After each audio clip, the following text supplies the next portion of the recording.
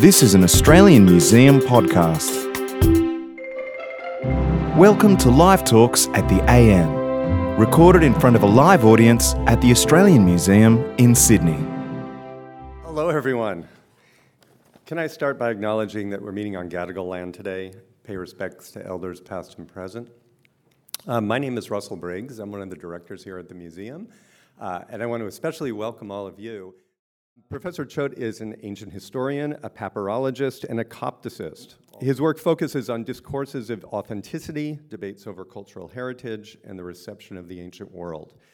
He's interested in the way that the ancient world is experienced today and our interactions with the nations and the peoples whose past we study. So he's going to be talking about the afterlife of the geographical area around Ramses' tomb, but he's going to go off in a lot of different directions that aren't directly related to Ramses, but I think will hold your interest very much. It's a great topic to kick off our program with, and it's just pretty amazing that we're talking about a geographical place and an era that's 14,000 kilometers away, 3 millennia in the past, but the sarcophagus of Ramses is 50 meters away downstairs from here, which to me is just an amazing thing, and it's something that you can't really duplicate in your life very often. And I hope most of you have had a chance to either go down to the exhibition or you're preparing yourself to go down to see it because it's pretty impressive. And after Professor Choat talks today, you'll have another view on how everything fits together. So without any further ado, we'll talk again after this is over, but let me bring up to the stage Professor Malcolm Choat.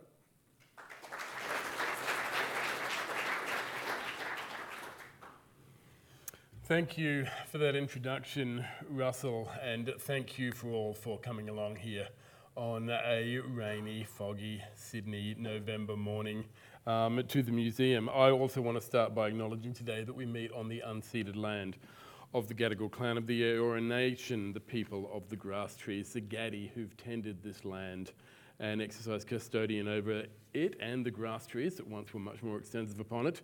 The harbour which flowed up to it, the rivers which flowed off that harbour since the dream time, and I pay my respects to the elders, past and present, of the Gadigal, the elders of the nations throughout this country, and extend that respect to First Nations people present today. I want to say at the outset of my paper that in my capacity as head of department of History and Archaeology at Macquarie University, in my official capacity, if you like, what a privilege it is for the university to be acting as a program partner for the Gateway to Egypt series of lectures, panels and events, talks that accompany this exhibition at the Australian Museum. We are honoured as a department, as a university, to be able to share some of our expertise with visitors to the exhibition and the museum, and very grateful to the Australian Museum for inviting us to be part of this spectacular event. I also want to acknowledge at the start Egypt and its people, and welcome in particular any people of Egyptian descent in the audience today. I want to thank Dr. Mustafa Waziri, the Secretary General of the Supreme Council of Antiquities at the Ministry of Tourism and Antiquities, for bringing this exhibition here. As part of a huge team, of course, not just Dr. Waziri alone, and Dr. Zahi Hawass for curating it, and the nation of Egypt for allowing us the privilege of seeing these artefacts, most of which come from Egypt, seeing them here in Australia today. I'm so glad to be speaking to you today, as you will have recognised by what I've been saying, and opening this lecture series. I'll admit at the outset that I'm not an Egyptologist. Cue person just walking straight out again. What? I thought this would be an Egyptologist. I say that because the title Egyptologist doesn't just mean someone that studies the history of Egypt. It's come to mean someone that studies the history of Egypt in the period of Ramses II, in the New Kingdom, and up to that time, the dynastic period of Egypt, the pharaonic period of Egypt, some people might call it. I wouldn't even say that I'm an archaeologist. Please stay, I'll explain why. I think that the label archaeologist should be those people that actually get out there and dig in the ground. I do participate in fieldwork in Egypt, but I'm more the sort of person that waits while the trained archaeologists, which mostly include local Egyptian archaeologists, uncover the things which I can then comment upon, often textual material, the worst sort of participant in fieldwork. Just bring me the text. I am, however, an historian of Egypt, primarily of Egypt in the Roman period, in the period we call late antiquity. So this is the period from when Augustus, as he was then Octavian, first emperor of Rome, his armies conquered Egypt, 30 BCE, beat Cleopatra and Mark Antony. This period of history, many of you will know, who know nothing about Egypt, will know about Cleopatra, Antony, and Octavian, and Julius Caesar, although he was, of course, 15 years dead by that stage. From that period of time down to the Arab conquest around 642 AD. So that's 6 millennia or so. This is where I focus on Roman and late antique Egypt, a fascinating period of Egypt history. I'm really interested in religion in that period, Egyptian religion, Christianity, Judaism, things that combined all three, Greek, Greco-Roman religion, the imperial cult, all of those things, particularly Christianity and monasticism in that time, as will become clear. I'm also interested in the documentation for everyday life, particularly as it's preserved on papyrus manuscripts. And a lot of these are written in Greek and Coptic, which I'll tell you now for those of you that don't know, is the Egyptian language but written in the Greek alphabet. I'm an historian and commentator on other things too. As Russell referred to, fakes, forgeries, authenticity, the antiquities trade, the ethics of what we're doing as historians in the 21st century, and how we understand our mission and how you understand our mission as historians, and your own mission as historians, because a historian is not just someone that works at a university museum. One of the things I'm big about is that history is something that we all construct together. It's not just people that work in universities. I'll get onto my paper soon, of course, but I think that's important. And I love occasions such as this, so that we can co-curate a bit of the history of Egypt and Australia together in the 21st century. I'm not here to talk about that today. You'll be pleased to know. But I think you'll see here and there the traces of all my interests in this talk. So what are my overarching points? I'm talking about the afterlife of the tomb of Ramses II. I'm taking that as a starting point for an examination of a number of themes. I'm not talking about Ramses' own journey to the afterlife. There'll be people that come and talk in this lecture series about that, certainly. I'm not talking about the tomb of Ramses as he left it, or as a workman who made it left it. But I'm talking about the tomb of Ramses II, and for reasons that will become very clear, other tombs, temples, and the environment in the vicinity of his tomb, in the centuries and indeed the millennia after his death. And I want a couple of overarching themes to be clear, and I hope they are as I proceed. One is that I'm doing this to connect us back to the time of Ramses II. I'm going to step back through time to get back to there. So it's the journey that's important, not the goal here. So the goal and what you're going to do is go and see the exhibition if you haven't already and learn a huge amount about Ramses II. I'm going to be taking us there and connecting us in 21st century Australia back to that time. I also want to emphasize that everything I'm talking about is the history of Egypt. It's all part of this majestic civilization. It doesn't finish at the end of the New Kingdom. It doesn't stop being Egyptian history then. It renews, it transforms, it evolves from the New Kingdom and earlier down to the present day. So by tracing this, I will connect the streets of Sydney that we walk on today and the halls around the exhibition here in the Australian Museum with the Egypt that Ramses II walked in millennia ago. Russell alluded to the fact that we're starting our journey of discovery about Ramses II here about as far distant in time and space as we can. Obviously, we're a long way in time from the life and death of the great king, but we're about as far as we can get on the planet from Egypt without going to Antarctica. 14,000 kilometres, did we say? A place where no Egyptian in antiquity ever came, unless you're one of those that believe that the Gosford glyphs up on the Central Coast record an actual expedition not in the 1970s, but many hundreds and millennia before that. And I want to start our journey as far as we possibly can from Ramses in time, which is in the modern Valley of the Kings. So as proximate as we can get to where he was buried, and you can see the entrance to his tomb in this picture, but as far as we can get in time, that is the present day. Now this picture was taken a couple of years ago, but it basically shows the Valley of the Kings as it was, as it is, a hive of activity. Tourists, archaeologists in the foreground there, merchants, locals, international people, visitors to Egypt, visitors from other parts of Egypt. I show this partly to set the scene and partly to show you the tomb of Ramses II there from the outside, partly because you can see the tomb itself in here, but also to underline the inseparability of ancient Egypt from this modern Egypt. And to make a point here that I think this exhibition here is one of the closest you can get to understanding Egypt without being there, but I also think it's very difficult to understand Egypt without actually traveling there. And this is not just necessarily in terms of being in the tombs, but the spirit of place that is embodied there. I strongly recommend, urge everyone who hasn't visited Egypt to visit it.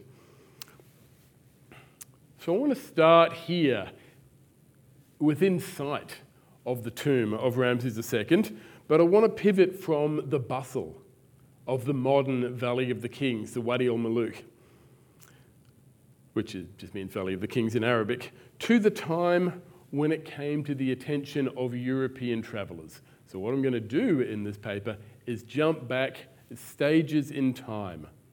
And the first jump I'm going to make is from the modern Valley of the Kings to the first time that European travellers in the early modern period came to there. So I'm going to skip over all the modern archaeological investigation of the tombs, of the various tombs you can see here. Tutankhamun is just in the foreground in its pride of place. You can see there's a lot of people outside the tomb of Tutankhamun here. There's no one outside the tomb of Ramses II, but down here outside the tomb of Ramses IV, there's a lot of people outside there. I'm going to skip over all the excavation, the clearing, the recording of these tombs in the 19th, 20th and 21st century. And indeed, I'm not going to say that much about the tomb of Ramses II itself, and this is for a couple of reasons. We call this KV7, Kings Valley Tomb 7. It's been number 7 for over 200 years now. You can see it. I've showed you in the background of this image, but I won't spend much time on it or show images of inside it for a couple of reasons. Firstly, what I want to talk about today is not the tomb in its original function. So I don't want to talk about the fascinating story of how it was constructed, how the various parts fit together, the ideology and religious reasons that it's set up as it is, its construction. I'm not an expert in New Kingdom tombs, or in the New Kingdom of Egypt at all, and I don't want to stray outside my expertise. Secondly, as many of you will probably know, the tomb's been under excavation recently by the curator of this exhibition, Dr. Zahi Hawass, and it's for him to speak about what we now know of the tomb on the basis of his work. It's certainly not me. Finally, and most importantly in a way, this tomb has been extremely badly damaged by floods and debris over the centuries and millennia, which mean that a lot of its original decoration can't be seen, and a lot of the rooms are either inaccessible or were until Dr. Zahi's recent work. So it doesn't illustrate the points that I want to make as well as it might. So I won't dwell on the recent archaeological investigation of the tomb, but instead jump back to what is often called their discovery, the discovery of the tombs in the Valley of the Kings, which is sort of put some time 200 or 300 years ago. But of course, everyone that lived in Luxor, and most people who lived in Egypt at that time, knew exactly where they were and what they were. So there was no sense in which they were discovered by these first Egyptian travellers in the 16th and 17th and then 18th century. Those of you that have already seen the film Napoleon, those of you that know anything about Napoleon, those of you that have a passing familiarity with the history of the interaction of Europe with Egypt will know that Napoleon, in his conquest of the world, as he imagined it, when he set off, travelled to Egypt, conquered it, held it for an extremely short time before the British conquered Napoleon. And there's a scene in the movie where he's firing at the pyramids and the Sphinx, the pox really shot the Sphinx's nose off, etc., etc. If you extract from that story what was going on, actually another army was accompanying Napoleon's army. And that army was comprised of scholars, of drawers, of people recording Egypt and its antiquities. So that happens in the very late 18th century, around 1799, the earliest years of the 19th century. And very swiftly after that, the British take possession of that from the French. From that time on, there were multiple expeditions, investigations, revelations, excavations. But I'm going to go before that, before the time when Napoleon and his army of scholars, led by Denon and others, arrived there and wrote the magisterial Description de l'Egypte, which you can see in many volumes around Sydney today, or indeed on the internet if you wish. I want to go back to the first half of the 18th century. European travellers were first being taken round Egypt. And I want to look at people particularly such as Richard Pocock, who published his book in 2 volumes, A Description of the East and Some Other Countries, which is a strange way of describing his journey. So the East were a country. In a sense, it was all one empire, the Ottoman Empire in that time. In the 1740s, so 1743, I think, the first volume of A Description of the East is published, and I show you a picture here of his journey to Thebes in volume 2 in Egypt. He'd actually been preceded from a few decades by a French missionary, Claude Sicard, who took extensive notes on Egypt and Luxor, and Thebes, and went to the Valley of the Kings, but he didn't publish. So just like a modern academic, he sank without a trace because he didn't publish his findings. Pocock was the first person to visit the valley, know it for what it was, connect it with the descriptions of the Valley of the Kings that Greek and Roman authors had left, draw a map of it, publish that plan of it, which you see here, and really start the investigation of it, in a sense. Okay, so we can trace the sort of modern investigation back, and if we look at it, we think, so tomb C here on Pocock's map is probably KV7, the tomb of Ramses II. It's a little bit hard to match up, A, because this is a drawing made after Pocock got back to England on the basis of his recollections.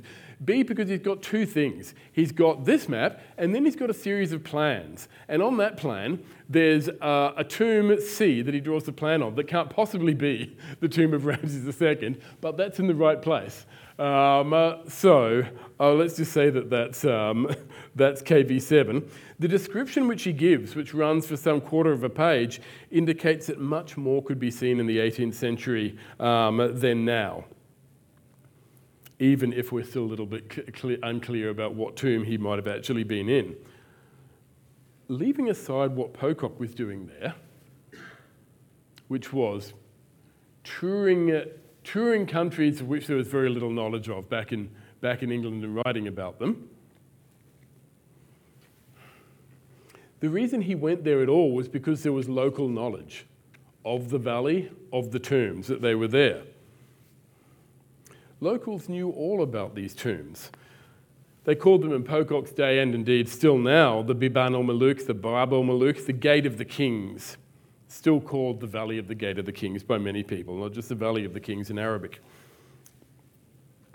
What's interesting about tracing the local knowledge of the Valley of the Kings in, say, medieval Luxor in the centuries before Pocock visited there in the 1730s is how the difficulty we have in picking that up. So there are some medieval Arabic manuscripts where people are talking about the various ways you can travel through Egypt, and some of them you clearly pass by on the road out to the oases, past the Valley of the Kings. The other thing we look for is evidence of people being there in writings on the walls. I'll get onto this a lot, and there were very few Arabic graffiti from the Valley of the Kings, which means that everyone knew about it, but not many people used it in the medieval period. Not many people went and stayed there, made it their home, or explored it systematically. So to think about the history of the investigation of the Valley of the Kings, we have to jump back again over this medieval period. So we want to acknowledge that it was only discovered, and by that we mean Europeans being taken to somewhere that had been, everyone knew exactly where it was, so there was no discovery involved. The only discovery was on the part of the people that had never been there before.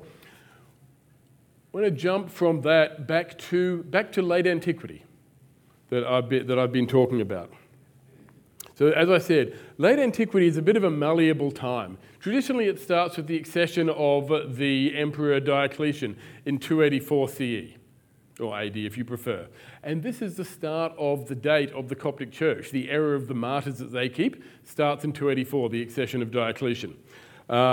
Traditionally, that's when late antiquity starts. When does it end? Well, it could go right up to the fall of Byzantium in the 15th century. In Egypt, it traditionally goes from 284 to 642, from the accession of Diocletian to the Arab conquest. But of course, life goes on. And a far better way of thinking about Egypt in that period is Egypt in the first millennium. Say from the Roman period, the 1st century AD, right up to the time of the Abbasids or the Fatimid caliphs, down in the 9th and 10th century. That's the time that I would look at. I'm thinking about this 4th to the 8th century CE when I'm talking here today. And I'm going to be using as evidence for this, mostly, graffiti and dipinti that are on the tombs. Now, I'm going to be showing a lot of images now of tombs in the Valley of the Kings that are better preserved than the tombs of Ramses II. So I'm going to be showing you a lot of images of people in the 20th dynasty, not the 19th, and that is Ramses the IV, Ramses the V and VI, these later kings whose tombs, for whatever reason, were better preserved, basically because they weren't flooded as often than the tomb of Ramses II. And I'm going to be relying on these graffiti and dipinti. So a graffito is technically something you scratch in the wall, you scratch on the plaster, and a dipinto is something you paint on there with ink. We can call them all graffiti if you like, because you'll get really tired of me saying graffiti and dipinti. You'll be saying to the person, what were dipinti again? Let's just call them all writings on the wall, graffiti that were made at a later time. And it's these that allow us to see the history of these sites used, trace how people used these sites in the centuries and millennia since these tombs were used as tombs. And they're sort of the social media of the ancient world. How do you record that you were somewhere? You write, I was here. And so here you can see some of the dipinti, really, let's say graffiti, that were made in late antiquity by inhabitants of these tombs. The sort of everyday communication between them and those people to whom they were praying. If you total up all the thousands of graffiti from the Roman period and late antique Egypt that are in the tombs in the Valley of the Kings, most of them turn out to be in KV2 and KV9, and these are the tombs of Ramses IV and Ramses V and VI. If you remember back to that picture of the Valley of the Kings that I showed you, you can see where the tomb of Ramses II was in the middle. Those other tombs are just sort of either side of it as you come into the valley, and then just when you go round past to the right of the tomb of Ramses II. So they're all in a loop there, and I bet that the tomb of Ramses II originally had a lot of this sort of material, but it's just been lost over the millennia. It's certainly the biggest, and for the things that we're talking about, people living in the tombs, people making their homes in there at various times, it would have served a lot better.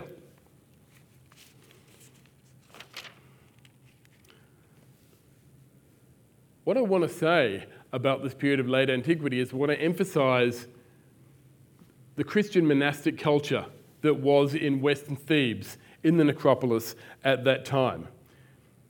West Thebes was absolutely full of monasteries from the 4th to 8th centuries, one of the major centers of monasticism in Egypt. You may or may not know that Christian monasticism really started in Egypt in the late 3rd and early 4th century, and Thebes became one of its main centers. Even as you travel around Thebes today, around the district of Luxor, the fact that everything is called Der, the Der el-Medina, the Der el-Bahri, the Der el-Bahit, that tells you, and because Der means monastery in Arabic, that tells you how ingrained monasticism is in that region. And I leave aside the issue that when lots of people see medieval remains, they just call it a monastery, whether it is or not.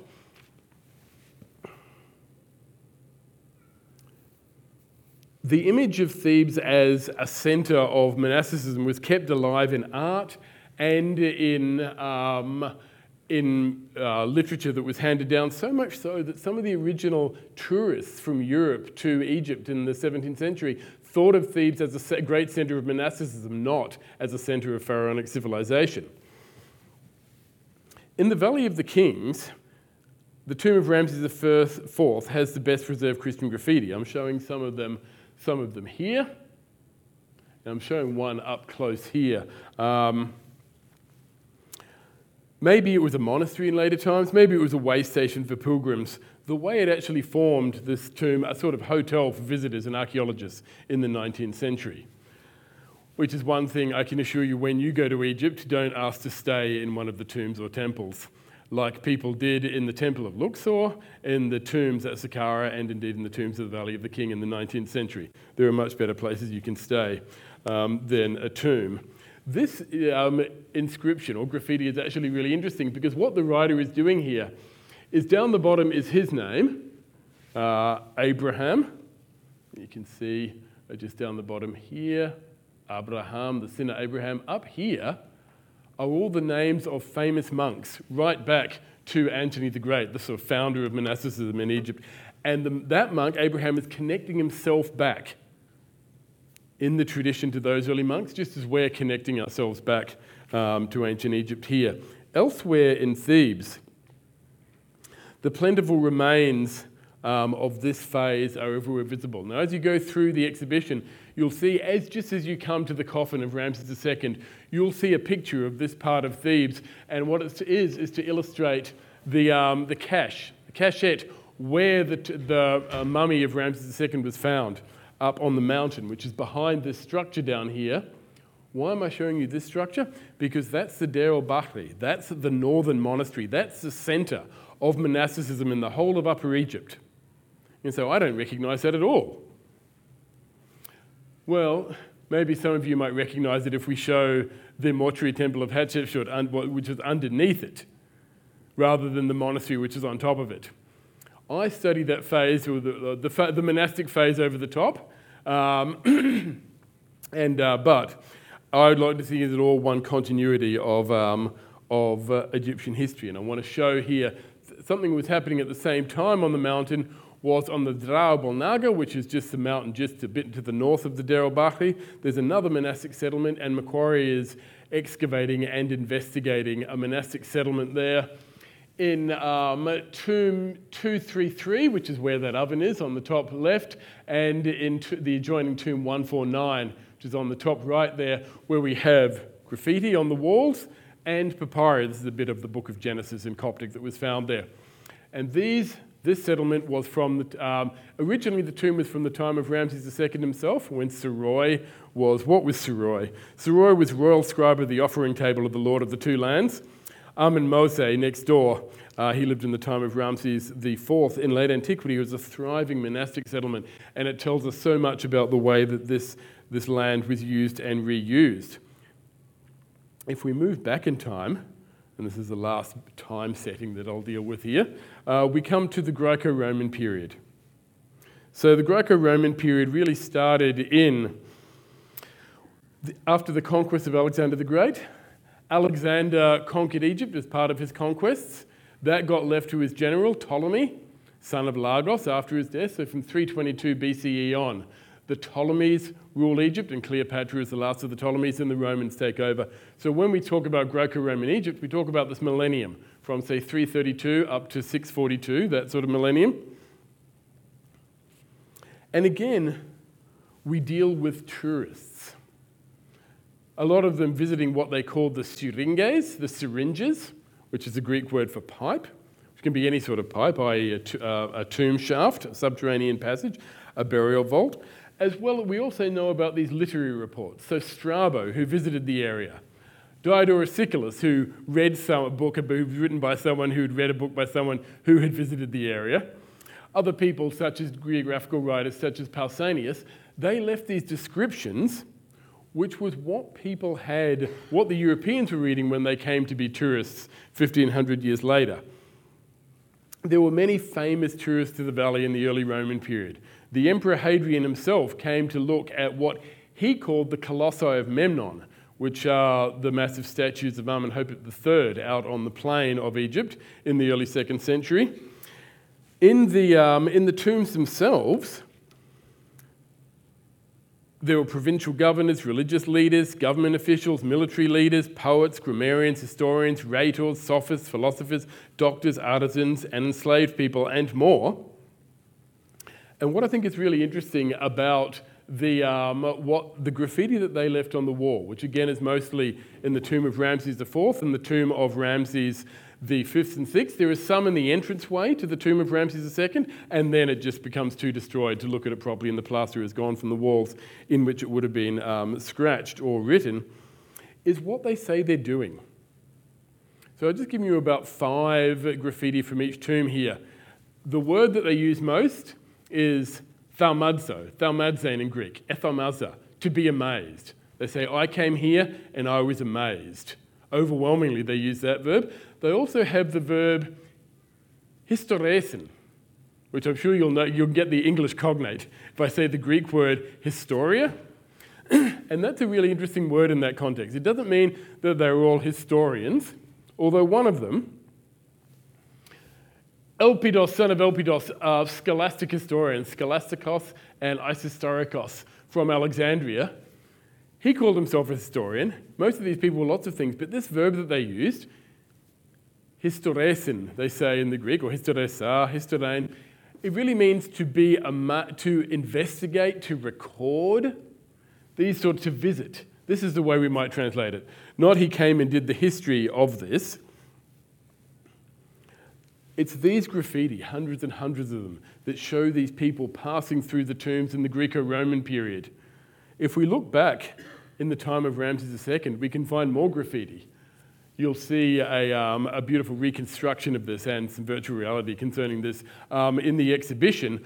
I want to concentrate on what's right down on one of the right leg of the left-hand statue of Ramses there, which is the earliest Greek graffiti in Egypt. We're back in the year 592, 593 here now. I use this to point out how these pharaonic monuments continue to carry the traces of later history of Egypt. And I want to end with something that shows that how the monuments of Egypt in the time of Ramses II carry forward for us the later history of Egypt. At Abu Simbel, but also at the Temple of Luxor, where you can see in that temple now every phase of the Egyptian civilization from the time of Ramses II down to now. So obviously you walk the forecourts of the temple itself as it was in the time of Ramses. And when you come into it, you can see above the floor of the temple, there's a Roman period building, probably from the time this was a military fort, time of late antiquity. On top of that, there's a mosque that's still being used today. So you have the whole of Egypt's history there, and you can still see that. You can see from this photo of the mid-19th century that there was once a village on the site. There was a house, there was what was called the Maison Française down the other end, over the top of the modern sanctuary of the temple. There was a beautiful house right on top of the temple, which was removed in the 19th century once some bright spark realized that you didn't want to put a modern house right on the top of one of the most important temples in Upper Egypt. I love the fact that Ramses is still here in this 19th century photo. There's his massive statue buried up to above his stomach, still watching over the village that was on the site of his temple. Where is he? Sorry, he is here. There is his statue, and he is mostly buried, and his face is mostly gone. But he is still there, so sorry about that. He's on the other side of this wall that you can see here. We can follow this history back in the stones of the buildings, just as we followed our visitors to and inhabitants of these tombs in the Valley of the Kings and the West Theban Necropolis on their journeys of discovery. And in the Luxor temple, we can see the temple, the Roman period building, the mosque, the village, the houses, the French house, and overall this Ramses watched through the millennia, never going away, at times retreating from view, as he's almost retreated from view here, only to be revealed again as he is in the museum at this moment. I think that's enough from me. Thank you.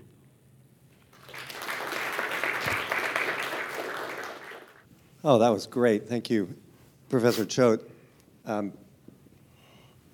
We'll have a little conversation here and then open it up to questions. We were talking earlier before all of you came into the room about the way Egypt is perceived in the modern world now and the lack of continuity that exists between the perceptions of ancient Egypt and how it's perceived now versus what you've just heard about from Professor Choat. And I was thinking, as a father of a 9-year-old boy, that when you look at the books that have been produced for young people about Egypt, everything is quite bitsy. It's sort of everything is focused on this pharaoh and the time of that pharaoh, and then this pharaoh, and then this pharaoh. It's sort of like looking at the modern world and only looking at the billionaires and what they were doing, and not looking at anything else that has to do with actual life. And it seems like we, in the perception, especially for young people that are learning about Egypt, that you move from the ancient world to perhaps the discovery, the decoding of hieroglyphs and what that meant, and then into this modern perception of what ancient life in Egypt was like. And what you're talking about is that there's a blind spot across all those millennia of what was happening both in Egypt and with the perceptions of Egypt all along the way. And it's interesting to me, and I'd love to have you reflect a little bit more about how modern people can begin to see that continuity, that through line, and how it can change and expand our view of what Egypt is actually like as a country then and a country now.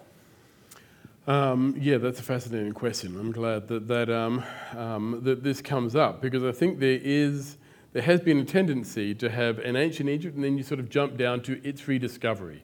We're rediscovering ancient Egypt, and we're skipping over a lot of so we're skipping over a couple of things here. One is more than 1,000 years of Egyptian history, where fascinating things go on, and where a lot of, for instance, the literature that we now read was copied in this later period, a literature that was in hieroglyphs or hieratic or forms of the Egyptian script, as well as these magisterial contributions to civilization, such as monasticism, such as medieval architecture, science, in Abbasid, Fatimid, Ayyubid, Cairo, the universities there, all this, like the copying enterprise, all these sort of things that were happening, the things that were happening in Egypt at that time, but also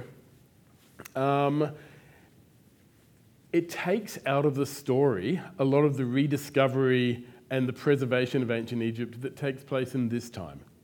So for the 1,000 years or so before Champollion discovered hieroglyphs, there were people working in Egypt and other countries in the Near East, writing in Arabic, who were codifying what was known about hieroglyphs, making dictionaries to the Coptic language, which was what allowed the decipherment of hieroglyphs.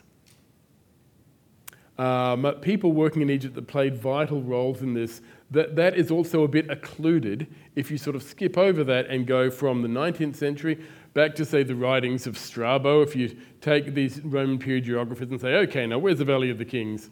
and go from there, or sort of construct a narrative that goes from Greek writers in late antiquity, Horapolon, who wrote his own handbook on hieroglyphs back in the 4th and 5th century, a narrative that goes from there to 16th and 17th century people such as Athanasius Kircher, who were trying to decipher hieroglyphs, onto Champollion. You miss a whole other part of the story that I think takes Egypt out of that story in a way that means that that's a contributor to why we don't see that phase of Egyptian history as well. And it's probably worth noting, and it was probably quite obvious to all of you, the understandable care you take in the use of the word discovery. And, you know, it's a bit ironic that 100 meters from here we have a statue of James Cook that says that he discovered Australia. It's engraved in the stone there. And so someday, someone's going to find that stone and analyze it from the far future looking back. And that word discovery is so freighted with meaning or lack of meaning. And the way that you, Professor, contextualize the idea of discovery. And that's something that would have happened again and again over the millennia. Yeah, again and again. So like the history of the Valley of the Kings since the time when it was in use as a burial ground back in the New Kingdom is a history of locals showing visitors it.